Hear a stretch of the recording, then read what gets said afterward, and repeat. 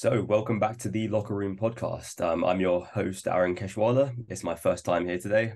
It's a pleasure. And we are joined by a regular, Ross Bennett. Aaron, how are you, mate? You okay? Yeah, I'm very good. Thank you. I'm very good. Thank you. Welcome. Congrats on the debut. Thank you. Thank you. It's a pleasure to be here. Good stuff. Well, the members know you from a lot of content you sent online, so you're a familiar face or familiar, I guess, face through message on the WhatsApp group there, but maybe outside they don't know you. But yeah, it's a pleasure to chat to you Yeah, today, it's mate. really good So to, thank you very yeah, much. it's good then to see me as well. 100%. So today we'll be discussing in-season resistance training to multi-sport athletes. And yeah, it's an exciting podcast to all you like amateur coaches who are looking to gain some insight from Ross about this, basically. Yeah, it should be a good chat, Aaron. Obviously, we spoke a lot about different topics amongst sports science space and coaching space, and to specifically focus on the resistance side and the importance of strength training. Then should be a good chat. Yeah, perfect. So we can start by maybe addressing questions on like what coaches may be looking at. So why is in-season resistance training crucial for like multi-sport athletes and maybe the benefits and science behind it? Yeah, I think it's a good start. I think first of all, there's a lot of like common misconceptions around like resistance training and like negative associations with like strength training amongst like lots of different coaches and some athletes actually, like historically working in football and obviously the GAA and different athletes and teams. Like I think the first thing is like strength training is it has two prongs to it. So the reason why we do it essentially is to bulletproof someone. Like the stronger someone is, the more control they have. Essentially, the more like muscle bulk they have at times. The more I guess the less likelihood it is that they're going to have an injury. Soft tissue if it's able to be stronger and dissipate different forces and be able to withstand certain movements of the game. But then the other side of it is the performance side as well. So obviously, if we want to look at increasing strength, power, change of direction, even some associations with like endurance capabilities and aerobic capacity, like building stronger muscles, not necessarily bigger muscles, but stronger muscles is definitely going to enable us to produce more force as we get more towards the power stuff, have a higher rate of force development. And obviously, then we have the plyometric side, which increases our stiffness abilities and explosiveness on the higher velocity side. So that's probably the reason why we do it. I guess in season, it's tricky to be able to like really develop like high level strength amongst high volume of games and on pitch training, and especially in team sports where games are every week and recovery is massive into that as well. But it is really important to keep pushing the needle forward because the preseason in my world in soccer or football is only 6 weeks short, where the development time to get really strong is limited amongst trying to get them really fit and able to perform on the first day of the season. And it's similar in the Gaelic as well. Maybe they have 2.5 months of club. So that time alone is not going to be able to maximize the strength and power qualities that we want within our athletes. So it's important that we continually develop that. But it's important we do that like with a good balance. And I always talk about minimal dose. So giving them the minimal amount of dosage they can to adapt, that's not going to have a massive impact on their pitch loading and game load going into the weekend. So I'm sure we'll talk about a few factors around that, but essentially that's kind of in a nutshell what resistance training looks like to me. Of course, yeah, we'll touch on that later in terms of getting into designing a resistance training program and how that looked like in your eyes and a couple of different options around that. Onto like the importance of assessing players and potentially evaluating their strengths and weaknesses, both as a team and individuals. Like, how could you basically shape a resistance program, and where do you start off from? How do you find the best exercises to start off with during training? Yeah, very good question. And I think it comes down to like a resources and what like testing equipment you have available. Like I'm very fortunate in my day job to have like very good diagnostic tools in terms of force plates, Nord boards, force frames, and stuff like that, where you can really start looking at like peak force, rate of force development at very specific joint angles. Um, Essentially, though, like the majority of people working, especially with, GA club scene, you're probably going to have some sort of jump mat, some sort of opta jump, some sort of screening tool that you can look at in terms of movement competency. So the main movement that you would look at from a movement perspective before we even talk about like real load is can they squat, can they lunge, can they hinge, can they control single leg, have they got good eccentric like landing control, these sort of double leg, single leg, have they got good plyometric ability when they jump, all things that you can assess without like lots of equipment. Then if you have some jump like based equipment in terms of OptiJump, you can assess like concentric based jump performance, eccentric based jump performance with a reactive strength index, the difference between a squat jump and counter movement jump, which gives us some indication of how they utilize their stretch shortness cycle, some discrepancies between left and right on a single leg jump. So already you've got some quite nice like programming diagnostics on what comes out, whether they need concentric peak force, whether they need more power and explosive work, whether they need like stretch shortness cycle work and stiffness, and whether they need to reduce like symmetry between limbs. So as long as you've got some sort of criteria, even if it's worst case scenario, a little bit subjective around how they perform, and I think that goes a long way as well. If somebody is lacks explosivity on the pitch, is someone what I call a type one like athlete in terms of very aerobic, but lacks power and speed, then predominantly they're probably going to need to work on like basic fundamental strength and power and go through that like process. But obviously, the more stuff you have available, the more details you can go into. And I think that's the key. You have your generic movements that you utilize to train those qualities, our extension patterns, our quarter squats, our full squats, our deadlifting patterns. You have your single leg type exercises. You've then got your bulletproofing type exercises around the structure. So hamstring conditioning, posterior chain, adductor and groin related stability and strengthening, calf work and like plantar flexion type conditioning and robustness. And you pick the tools available to what the player or the athlete can do competently, and then you would put them depending on what they need, whether it's strength, power, greater force development, stiffness. You then just apply different modalities around that. So I think as individuals you can go. We have many different movements we can pick, and it's based on so many different factors to what you program with that player. No, perfect. That sounds really good. And so we've got a clear picture of our player needs now and some sorts of exercise selections, as you touched on there. How would we then design a structured resistance program touching on periodization, goal setting, and potentially progressions of each of these? Yeah, good question, Aaron. Number one, like I always ask the question, okay, we've got a clear like individual plan for this player.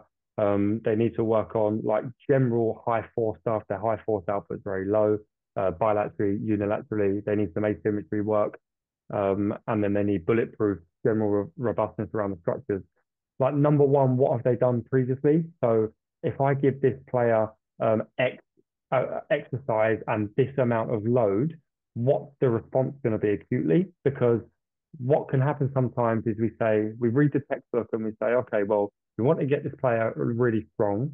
We know that 3 to 5 reps is optimal at X amount percentage of 1 rep max.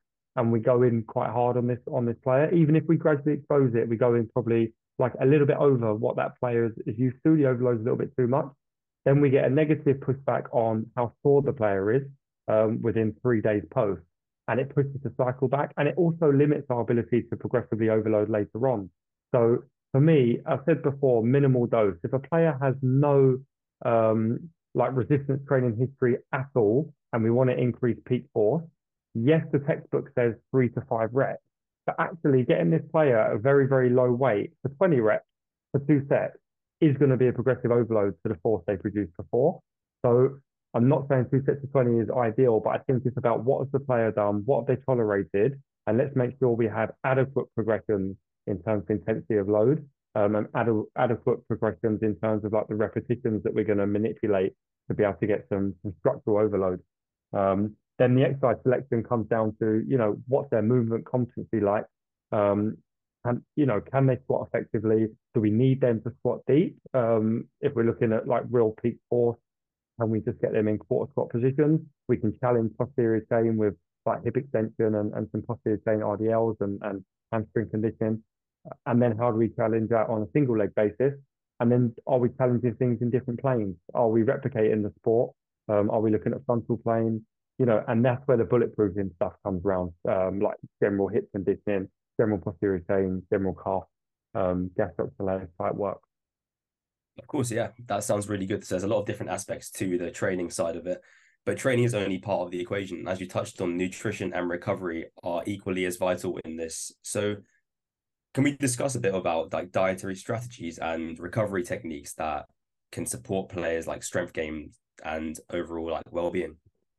Yeah, of course.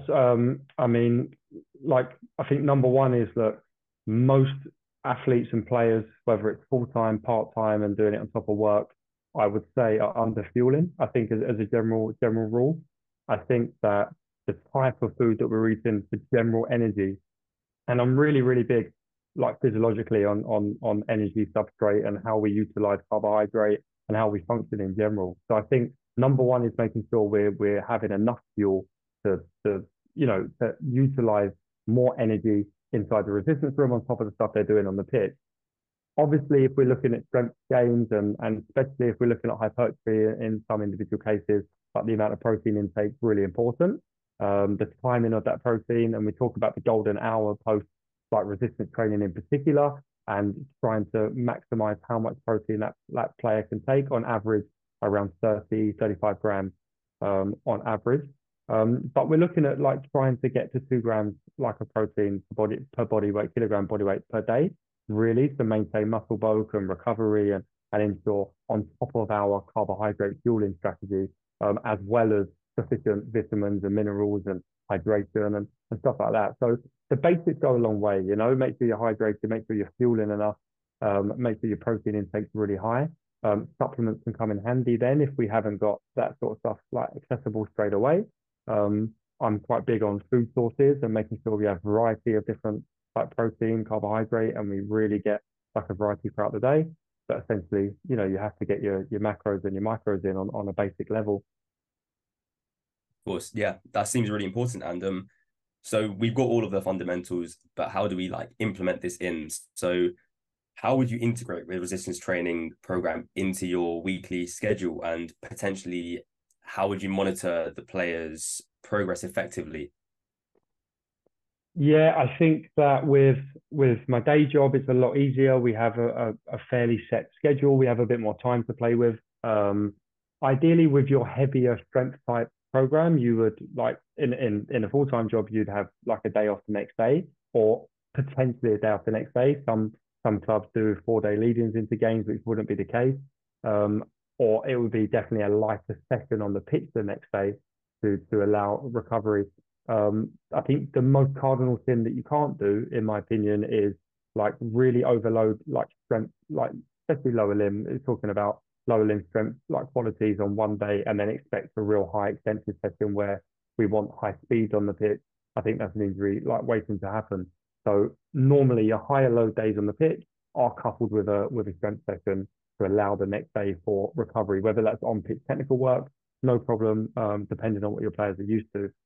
I think if you take that model into the GA world, and their part-time like model of like I put something out there in terms of periodization to the WhatsApp group, and like from a pitch perspective, if we take like maximizing the week from a pitch perspective, and we got 2 training days, and a match day, like trying to get your hardest training day on a +3, I think is really important. So ensuring that they fully recovered from the game means that you can really push your players on a +3. That means then you might be able to, on a -3, the next day, put in a gym session separate to the pitch. So you do your hard pitch session on a +3, your -3, then you get your gym session, your main gym session, and your real lower limb and upper body strength. Then on a -2, the team train again, but it becomes a lot lower. You're not chasing anything physical. We're looking at tactical prep and preparation for the game at the weekend. So you get your -4 high low pitch, your -3 big lower limb strength work, and then your -2. And if you wanted to like split the gym work over those 2 days, so post training on a -2, they might do some capacity type work and endurance type work post pitch. And then the -3 is just generally like a 30-45 minute strength session. So you're getting like a little bit of a dose across those 2 days. And then on your +1 and your +2, where the players are like away from the club, like no harm in them doing their upper body strength work and their trunk work. That's a good opportunity whilst they're still recovering from the game to be able to like maximize opportunity for upper body. And then as it shifts closer, you get your lower limb, your power work, and things like that within that training block. That's how I would run it from the part-time model. I'm not sure if you've got any further ideas on that. No, it sounds good then because you have to change it to what coaches can do and their availability, facilities, etc. Yeah, it sounds really good. And in terms of like every coach potentially having their obstacles and potentially making mistakes, so you said touched on if you do a power training in the gym, do you do a speed session on the pitch because that will heavily impact an athlete's like well-being basically. So if there's any mistakes that coaches commonly make, what are they and how can we overcome them? It's a good question, and I'll probably go back to myself and what mistakes I've made like in the past. I think it has to be like around the group and the capabilities of the group and the I guess the individual player, how they tolerate certain like loading. So if they have got really high history of gym work, very like good chronic load of pitch and gym type work, then don't be scared of really pushing these players. Like you can really get after some really good like structural integrity and increase in physical performance.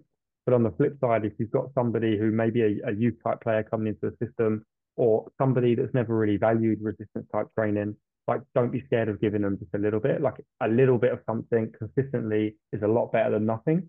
And a little bit of appropriate load consistently is a lot better than like a really high load, aggressive spike of load in anything. So I think just assess the player, assess the group of what they need. Like really drill down movement. Like for me, like mobility is huge. Make sure players can move well. We're going to get stiffness and tightness around certain structures because that's the nature of the sport. And sometimes the sport like requires them to work through short ranges, which is fine. But then our job is to make sure that we can challenge that a little bit, increase range if we can, make sure movement patterning is really good, and then start to load appropriately. And I think just common mistakes is like generic programs are really good to a certain degree, but once you get through basic movements, like start looking into individual detail, even if it's only 20% of your program is like from an individual like basis. And it could be that injury history governs like someone's program. So if someone's got a real history of hamstring issues and reoccurrences, and there's weakness there, or there's like real bad, like long and weak muscles, then really address that appropriately and have a little bit of focus around what they need and where they start depends on maybe like how their hips and like how their body is anthropometrically. So there's so many factors that come into head. So get your basics, get people moving well, like individualize things like really well, and just get your sequencing right throughout the week because like that can have a massive impact on how players perceive the gym work and how they feel going into key moments of their sport. And it's important we don't negatively impact the key moments in the sport because you just won't get the buy-in. Yeah, that's really good. And touching on that last point as well, I think it's very important to remember that each athlete is different. So if an athlete isn't progressing at the same level as someone else in, let's say, a bilateral movement like a squat, there's different reasons for that. So in terms of multi-directional movements, it could be to do with their hips in terms of the outward external rotation. So different athletes have different requirements.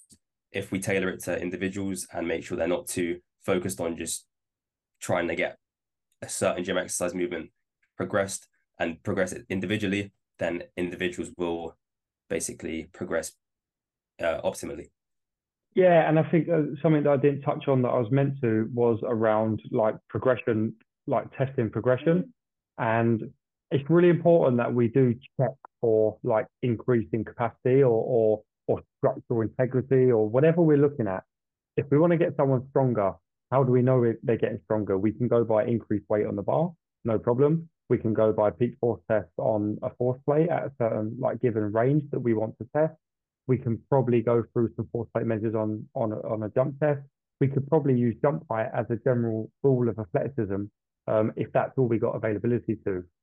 Or weight increase is fine. Like we just have to make sure that we're consistently checking our program. And when you're doing it within team sports, it's hard because like you might have one sports scientist who could be like new and working with a club like team, very fresh out of university. and you've got 25 players, maybe 30 players on a panel that you're trying to check, but try to have some justification of how you progress, and then try to have some like progression type criteria. So when I get you to this stage, whatever that may look like, we're going to progress the program to this, or we're going to switch the quality from peak force to rate of force development, or power strength to more explosive type work.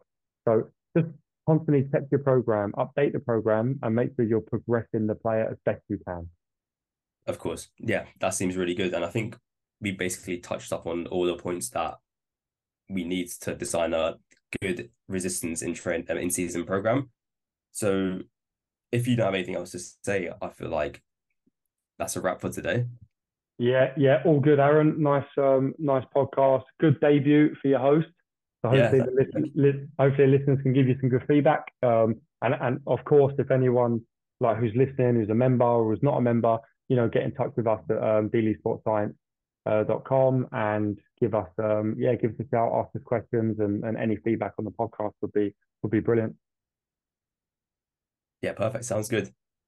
Top man. Thanks, Aaron. Cheers, guys. See you guys.